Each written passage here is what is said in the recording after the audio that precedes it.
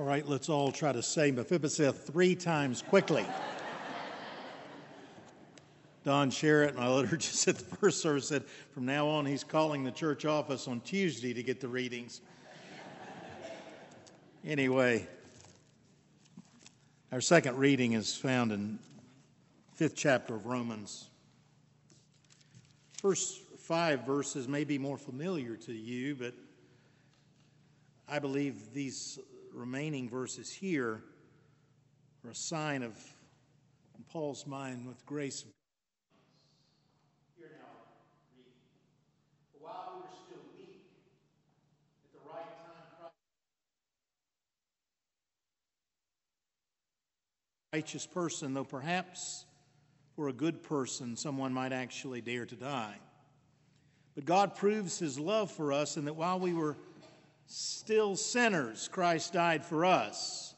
Much more surely then, now that we have been justified by his blood, will we be saved through him from the wrath of God. For if while we were enemies we were reconciled to God through the death of his Son, much more surely, having been reconciled, will we be saved by his life. But more than that, we even boast in God through our Lord Jesus Christ, through whom we have now received reconciliation. This is the word of the Lord.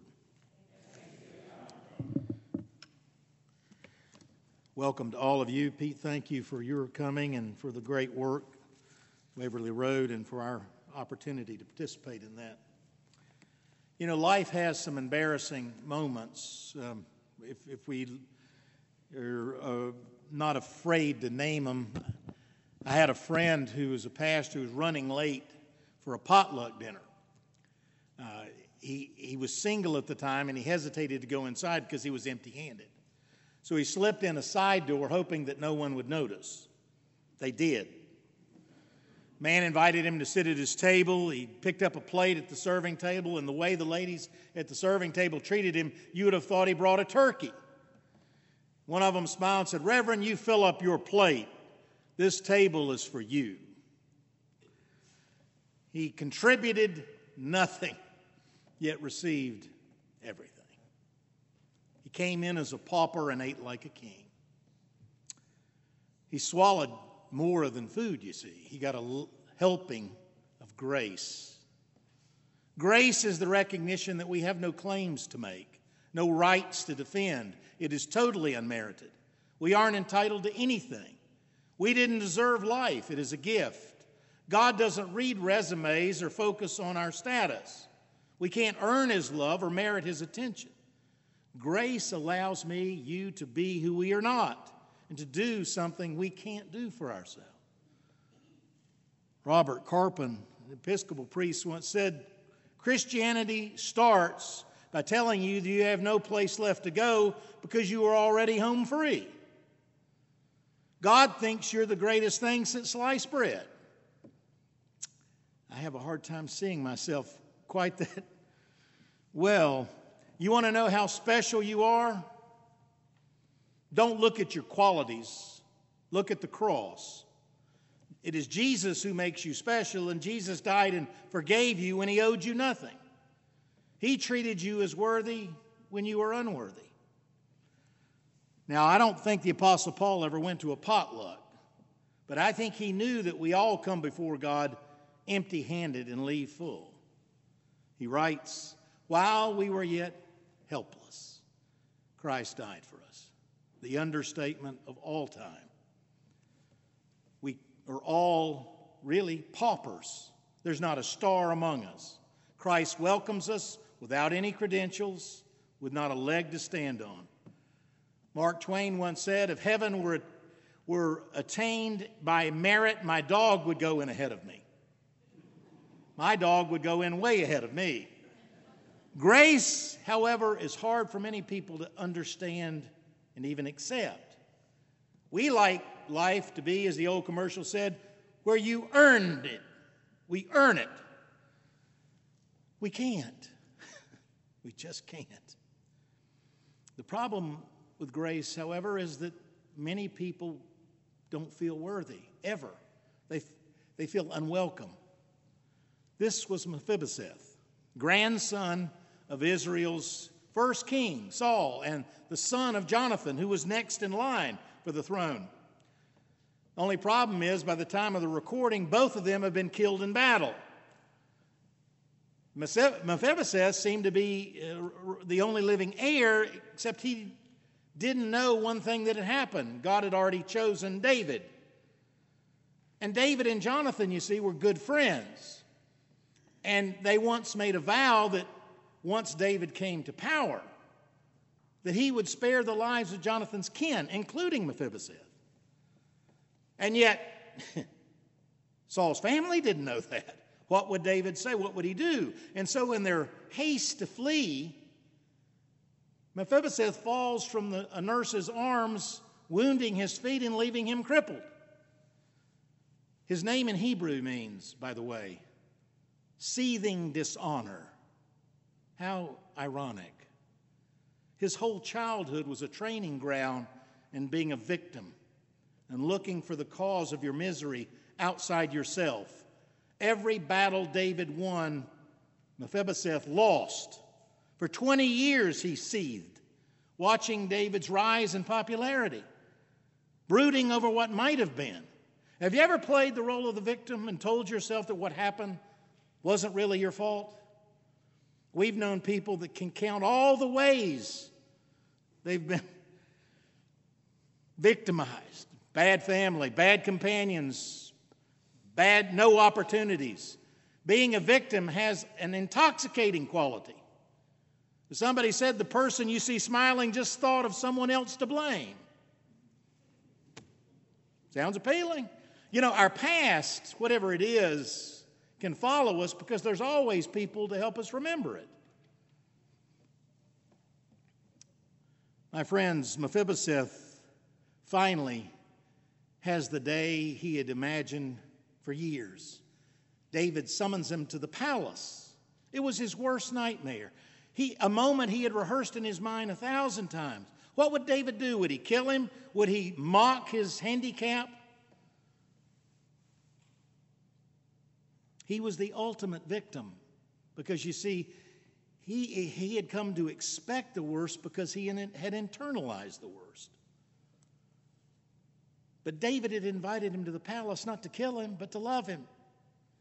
And what wasn't read today was, upon arrival, the only question David asked is, where is this son?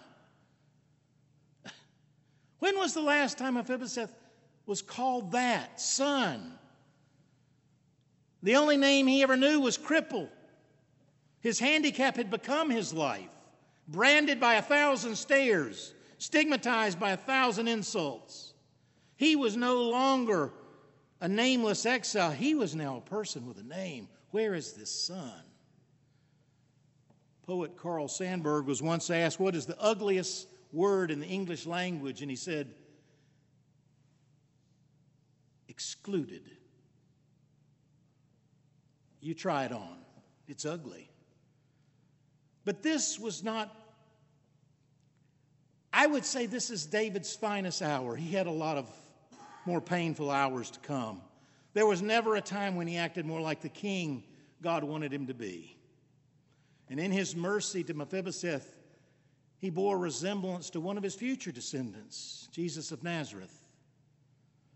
And he restores Mephibosheth to his proper place in the family, returning his resources and lands, insisting that he sit at the king's table.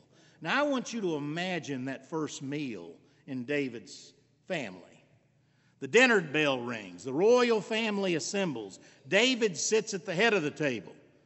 Close by is crafty Amnon, joined by his lovely sister Tamar, whom her brother once raped. The bookworm is on the other side, Solomon. Then Absalom, the handsome, winsome one with his long, flowing black hair. Joab, the muscular, bronzed warrior, commander of David's army. They're all seated there, all of them in their own ways, posturing for position. And then we hear the clump, clump, clump, clickety-clack of Mephibosheth with his crutches sitting at the table, hiding his feet under the table. Every time I take communion, I think of him. I come to God, we come to God as he came to David, crippled in more ways than we know. And God heals wounds that we can't heal. And God gives us acceptance that we can't offer ourselves. That is grace. And yet, grace is fine in a song. We're okay when we receive it, but sometimes we don't like it when others get it. This woman, former prostitute, had been married and divorced twice, started visiting a church in St. Louis. She had a lovely voice. The pastor suggested she sing in the choir. She did. After the first service, several church members complained to the pastor on their way out the door, said, "That woman sits up there, you know who she is, as if she belongs there. From what you know about Jesus Christ, did she or did she not belong there? Did Jesus ever give anyone the impression that they were unwelcome?" So at the king's table, Mephibosheth is able to, in a way, let go of his past. It's out of sight. And at our king's table, our human shame is covered and our sin is remembered no more. Something else happened to Mephibosheth later. More drama. Ziba started to spread rumors that